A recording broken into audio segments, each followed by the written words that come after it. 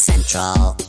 This is Tech Radio. All things computers, gadgets and web happening right now in Ireland. Hear us anytime on iTunes or download from techcentral.ie. Tech Central.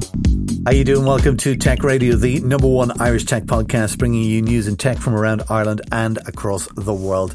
Our show is brought to you this week in association with Workhuman.com.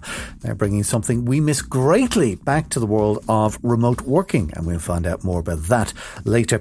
Remember, you can hear Tech Radio on air with RTE Friday evenings or anytime you like with your favourite podcasting app from Apple, Google or Spotify or whomever.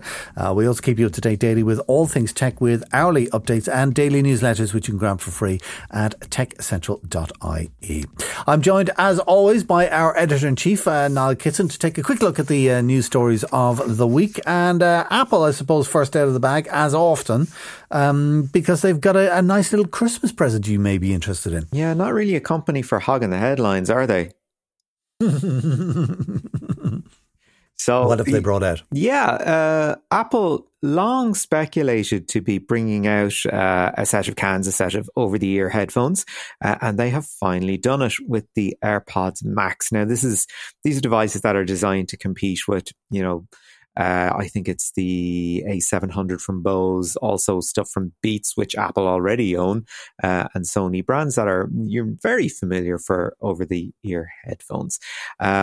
Apple are getting in on the market. They're touting their wonderful digital crown that they have made famous through the Apple Watch that is going to be placed on the right cup, from which you'll be able to control the various functions. They weigh, now here's the interesting thing, they actually weigh quite a lot. They're 13.6 ounces versus the Bose 700, which weigh at, almost 8.3. So there's quite a significant weight difference there, but Apple say that they have it balanced such that you're not really going to notice the difference. And they've thrown in a whole load of their other sort of signature technologies from the AirPods as well. So they've got something called spatial audio. I think we talked about this before, did we? Is the idea that you move your head and sort of the sound stays kind of static. So it's like you're in a cinema and you turn left, you hear things more in your left ear. Turn right, you hear things slightly more in your right ear. So it's like 3D sound is what you'd, rather than, it's the opposite of static. You're describing 3D sound. Yeah, exactly. Yeah. So that's one thing that they're retaining. Another is what they like to call transparency mode, which is, to me, sounds a little bit like noise cancelling on, noise cancelling off. But anyway, it's a mode that you can select that will let parts of the sound in the outside world actually come in, which I guess has an awful lot of benefits if you're one for daydreaming and crossing large roads, as I am. So I guess I'd benefit from that kind of thing. They also say they've got a breathable mesh canopy, so you'll be able to wear them for ages. But there is no Hey Siri support with it. Hey, do you really want to walk around town wearing those things and then at the top of your voice going, "Hey Siri"? Yeah, I suppose so. Yeah, I already play enough of Matter on the phone, So, however, how much would you pay for headphones? I was about to say, well, look, I wouldn't buy a set of Apple's headphones anyway because they're outrageously expensive. And every time I see the AirPods, I go, oh my God. Okay. 200 quid for those things. But anyways. Okay. For the AirPod Max, guessing that it's Apple, I'd say €250. Oh, for God's sake, Dusty, you'd pick up 3 of them for that. No, it's the exact price is €618.75. Oh, way to go, Apple! Knock it out of the park. Oh my God! I had a little bit of news on Apple this week, and then this is just rumors that's going around, and I love Apple rumors. Right? Okay. Everybody is just it's really funny. Everybody has been very impressed with the M1 processor. Okay, and the speed and everything that it does. I'm starting to see the problems start to come out now. Oh, the cracks are showing already. The cracks are showing, all right? Of course they're going to show. This is a first-generation processor. Of course cracks are going to show, right? But also so are the rumours where they kind of go, wow, 8 cores is amazing. I hear they're working on a 32-core processor for the Mac Pro. Yeah. Well, can you imagine? The Mac Pro is a monster, though. Yes, absolutely. And when they develop one with 64 cores, Talk to me then I might splash the cash. I might pay as much as €600. So listen, also as well in the news today, there's some news about Uber. Yeah, Uber has sold off its self-driving division to a company called Aurora. Now, you probably haven't heard of Aurora. I know I hadn't. Any ringing any bells for you? None. Okay. Aurora was founded by basically the head of Google's self-driving division. He left to form his own company with what he referred to as sort of a dream team of self-driving car experts. Originally, the plan was to develop this technology, develop this software, and license it to other car manufacturers. However, the other manufacturers were just like, no, we're kind of working on our own projects. We've invested money in our own software. So look, we're not terribly interested. Aurora did actually have a very important deal with Volkswagen. However, Volkswagen pulled out. So they're kind of left going, oh, okay, right. What are we going to do? Like, we're working on this really important software. We believe in the product. How do we get somebody on board? And they did something really, really clever. They decided, okay, right, let's move away from, the regular cars on the street. That's fine. Let's find a niche. And they found one in long haul trucking.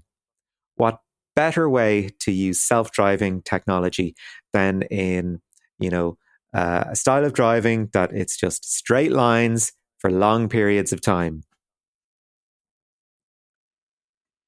That is a good way of looking at it. Where do you refuel? Oh, look, I'm sure they'll figure that one out. Yeah, I actually think that's strange, because you would think that Uber and self-driving are the two things because what could be more profitable than a self-driving taxi? Well, that was part of Uber's plan, that they would have their own self-driving cars. However, there was an accident in 2018 where somebody was actually killed, and Uber just never managed to over that. And Uber's own self-driving technology wasn't proving to be as reliable as they wanted. Apparently, there was one of their testers came out and said, look, we were finding something wrong for every 15,000 kilometers or 15,000 miles that was driven. Something would go wrong. Not exactly on that point, but you get the idea. Like, it wasn't, the technology wasn't up to the standard that needs to be met. So there was an awful lot of internal frustration there. And I think, maybe Uber is starting to do a little bit more soul searching. They probably want, look, 2020 has been an awful year for everybody. So how are we going to cut costs? How are we going to, focus on our core product and get that to finally pay for us? Now, I mean, this is not to say that it's been an easy deal for Uber. I mean, they have got their CEO, Dara Khosrowshahi, I probably said that wrong, a seat on the board of Aurora, and they've also pumped $400 million into the company. So it's not, it's not the easiest of deals. It's not a matter of Uber going, look, take our stuff, please. Although I'm sure there's an element of that somewhere in the background. It must be like kind of like if you think about the aviation industry, right? And I'm just thinking about safety more than anything else, right? You think about the Wright brothers a little over 100 years ago doing their test flights, okay? Right. And then through the war, how everything developed, as in the Second World War, and then the 50s with a comet and lots of them falling out of the sky, and then developing, I suppose the 737 was probably one of the modern jets or whatever, and now up to the standard of safety we have in flying today. That's taken 100 years. In my head, Uber with self-driving cars are kind of somewhere around where the Wright brothers were. Wow. And I think you've got a huge, but seriously, would you, if self-driving taxi pulled up outside your house today to take you somewhere, would you get in it? Not a hope. Well, there you go. So that's what I reckon. They've got a bit of a way to go yet. And self-driving trucks is a great way of doing it, because the people can just sit back and watch that. And then eventually they'll go, well, they've been doing it in trucks for years. Why not taxis? What a great idea. Yeah. And it seems to, it's slightly more of a supervisory role. I mean, at the moment for all the trials, I mean, there has to be a human driver there to take over just in case something goes wrong. So to have somebody in something that would require fairly minimal oversight, that they can just focus on the technical elements of what's going on, I think that's really good. Also, did you see Logan, the last Wolverine movie? I didn't know. There's No. a sequence in it with self-driving trucks, and I was watching it going, that's really clever. So do you know what? Somebody actually had that idea and they're making it happen. So yay for There you go. science There you fiction go. doing it again. Watch the movies. Listen, one final story for you before we get into our interview this week, and this is a very, very quick one to make you smile. As you know, with working from home, everybody's on Zoom, and this whole area of people doing meetings on Zoom has led to a boom in a particular industry, and that industry is plastic surgeons. Plastic surgeons. All of this cosmetic surgery, even I suppose you could include Botox or whatever in it, because people are looking at the, kind of, oh my God, I've got a second chin, I need to have that pulled back or whatever, or I need a bit of Botox or whatever. Now, this is more in the States than it will be this side of the world, but it did make me smile. Oh, that is fascinating, though. That is fascinating. The idea that you have to have like a Zoom face. Well, this is it, if only somebody could write some software for that, wouldn't we be away? Yeah, or figure out a way to turn down the resolution on your camera or something like that. There you go. Grand, there we go. Listen, that's the news for this week. Niall, thanks for keeping us up to date. This is Tech Central, your weekly tech podcast from Ireland's techcentral.ie. There are plenty of ways to get job satisfaction, but employers often fail to recognise or reward the contribution their staff make towards making a business a success. Workhuman looks at how companies can do more for their staff through social recognition. Jonathan Hyland is the Chief Technology Officer with Workhuman, and he spoke to Niall about how an Irish company became an overnight success after 20 years. Jonathan, I think it's fair to say that Workhuman is one of these best kept secret companies that we seem to harbour in Ireland, that they do extremely well, and then they come back and everybody is like, oh yes, I knew them before they were cool. Is that the case with you guys? Yeah, certainly. We have been one of Ireland's best kept secrets. We've been described as a 20-year-old overnight success. We started as a tiny company in a tiny office in City West, and I was actually the employee number 10. We were originally in the B2C space, providing gift cards to friends and family members around the world. But we quickly pivoted to a B2B model, servicing the Irish operations of multinationals like Intel and Oracle in Ireland with their bonus payments. And from there, the next jump for us was to the US, where employee recognition was already very well established. But we brought a very new take to that marketplace with the introduction of social recognition. And we leverage technology very heavily, data, and the inherent human desire for gratitude and recognition. So our customers actually get the pulse of their organization through the recognition moments between their employees.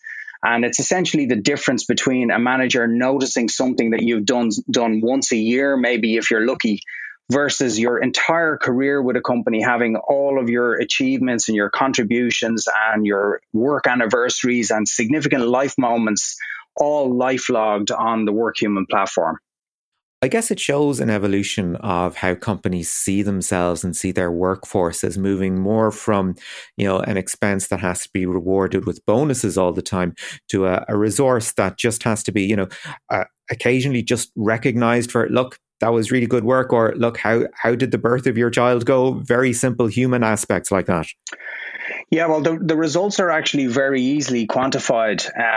Our research at Workhuman in working with customers such as LinkedIn and Procter & Gamble has shown that employee happiness is directly linked to employee engagement, employee retention, and ultimately business performance. And we provide solutions to help companies manage their cultures to drive this.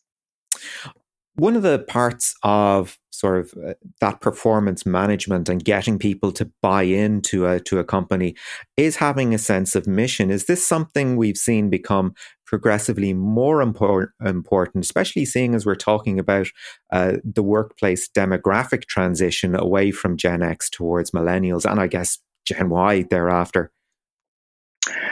Yeah, well, essentially, we see ourselves in the culture management space where we're enabling our customers to drive their culture. And that's typically done through managing and in reinforcing the company's own mission and values through the use of employee recognition. So a lot of our customers would peg awards that individuals give to each other within the organization for going above and beyond, for helping out with projects. They would tie them back to the values of the organization. So it ensures that the company's values are on the tip of the tongue of every individual in the company. They're not simply a plaque on the wall that everybody looks at every now and again and then forgets. Yeah, I think that idea of the plaque on the wall is absolutely fascinating, just to show that mission isn't a slogan or something like that. And I guess one interesting way that you have of making sure there is that adherence is having your own certification program as well, that somebody that is job hunting can look at and go, oh, do you know what? They do have an appropriate mechanism whereby I will be valued, and that they actually stick to their own mission statement as well. That's right. And our new Workhuman certified program provides a clear path of action for progressive companies and leaders who are, pioneering effective ways to create more human workplaces. And it provides them with a vehicle to chart that course, essentially. Let's talk about what's happened over the past year, where I guess pretty much all the rules of work were thrown out the window to a large extent, not all of them, but you've had to deal with the enforced movement from working in the office to working from home, perhaps I guess in a surprising way more than some companies have, because you have enjoyed a work from office culture. So how did your own digital transformation journey come about? Well, a number of years ago, we set about transforming how we deliver our software, and that involved quite a significant level of change within our own organization.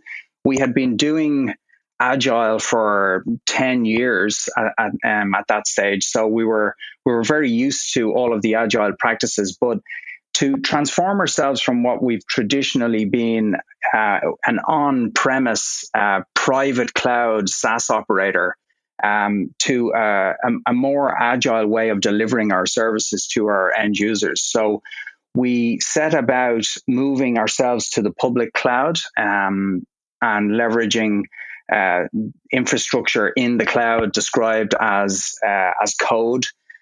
And we're significantly along that journey now at this point. But in conjunction with that, we've also looked at reorchestrating our entire organization internally to allow us to deliver at scale, but in a far more flexible manner. And by that, I mean we've gone from traditionally having maybe 5 or 6 big bang releases into our single code engine that all of our 5 million users around the globe are simultaneously accessing from our customers. We moved from 5 or 6 big bang releases per year to daily releases. And that's involved a hell of a lot of orchestration, of automation behind the scenes to allow us the flexibility, but the rigor to be able to do that at scale and with high quality. I guess that gives your customers flexibility to make their own suggestions to improving the product, and perhaps also a certain degree of customization as well. Yeah, I mean, over the last 20 years, working with some of the Fortune 500 customers that we have, we've seen a great breadth of demands in terms of capabilities and the emphasis that different industry verticals put on any tool set that they're looking to establish in their business. So we have used that to our advantage as we've grown, and we've taken any of those specific industry requirements from particular verticals, and we've leveraged that within our product suite to allow us a capability where we can roll out those products and features then with our entire customer base once we deliver it for a particular individual customer. Having said that, we're running a highly scaled SaaS engine which is simultaneously being accessed by all of our users around the globe. So it is highly flexible in how we allow the configuration of that for different customers based on their individual needs and how they want to run their recognition programs internally. So when we look at sort of the tools that are being used at the moment, artificial intelligence keeps cropping up, as a complement to new working conditions. How do you see the likes of AI and machine learning fitting into your current offering? Well, AI and data in particular is incredibly important to us, and it's something that we're seeing as a cornerstone to our offering going forward.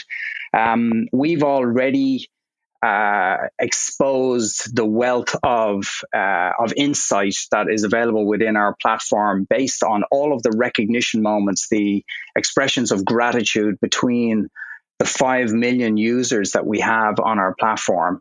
And we've leveraged that to do things like look at the tone of messages between individuals, to allow companies to look at how they're performing from a diversity and inclusion standpoint.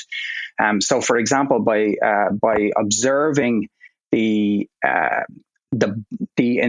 inherent bias in the tone of messages, we're able to indicate where a user may wish to subtly change the context of the message they're passing to another individual to ensure they're being inclusive in their use of their language.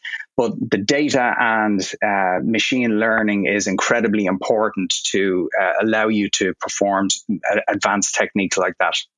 Do you think companies are really getting the value out of the data that they're gathering and understanding the nature of the data that they have? So a company comes to you and says, okay, make our workforce better. Here's a bunch of data. I mean, how do you parse that, or how do you say, look, you've just given us a bunch of random information. We really can't do anything with it.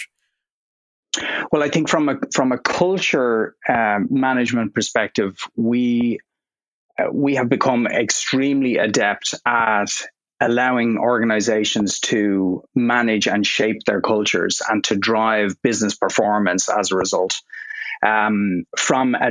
Specifically from a data aspect, I think we're at the very beginning of unlocking the insights that can be gleaned from observing the exchanges in data terms between individuals. So I think there's a lot of exciting things to come in the future from mining that data and using it to drive better business actions and outcomes. So moving beyond Workhuman, as you say, you're working in technology in Ireland for the last 20 years, and you're currently chair of the IBEC Group Technology Ireland. So over that time, how have you seen the industry mature? Mm-hmm. Well, this year in particular has been very interesting. As the chair of Technology Ireland, I've gotten to work very closely with many of Ireland's tech sector, and our industry has fared particularly well and adapted throughout this year, and in fact thrived through the crisis. I think the challenge, however, for us all going forward is how we continue to drive collaboration and innovation in our organizations in this two-dimensional Zoom meeting world that we're now living in. While that was the hallmark of our sector, essentially pre-COVID, it's become increasingly difficult to foster those sparks of ingenuity that occur when people work in close proximity to each other. So I think that's the challenge for us all going forward. I think that's very interesting that you've raised that sort of as a multinational business yourselves. To what extent do you find maybe projects not so much stalling, but having to have their timelines extend, that just maybe through lack of that availability, through lack of that spark, that people just are going, you know what, we can do this a bit better? Well, I think the COVID-19 crisis obviously took us all by surprise. I was recently back in our office there for the first time since March, only a couple of weeks ago. while recording for the Technology Ireland Awards. And I hadn't been in our office space since March. I packed up one Friday evening heading to an executive meeting in Florida on the Monday. And that was the week that Ireland went into lockdown. So I flew home from Florida and haven't been back in the office since. And that transformation for everyone of working from home overnight, obviously there was an initial pressure on everyone to have their office systems and their technological setup fit for purpose overnight to enable people to work effectively from home. And that was the initial challenge. But in the aftermath of that now, we have to find a steady state way of working that allows us to continue to collaborate while we can't be physically present any longer. And that's been hugely challenging for the entire sector, I think. It is going to undoubtedly form a part of the strategy going forward when COVID-19 is in the rearview mirror. There will be a changed idea of what the workplace looks like. But the emphasis, I think, is going to firmly be back on allowing teams to collaborate and work effectively with whatever the new paradigm ends up being, with some portion of remote working.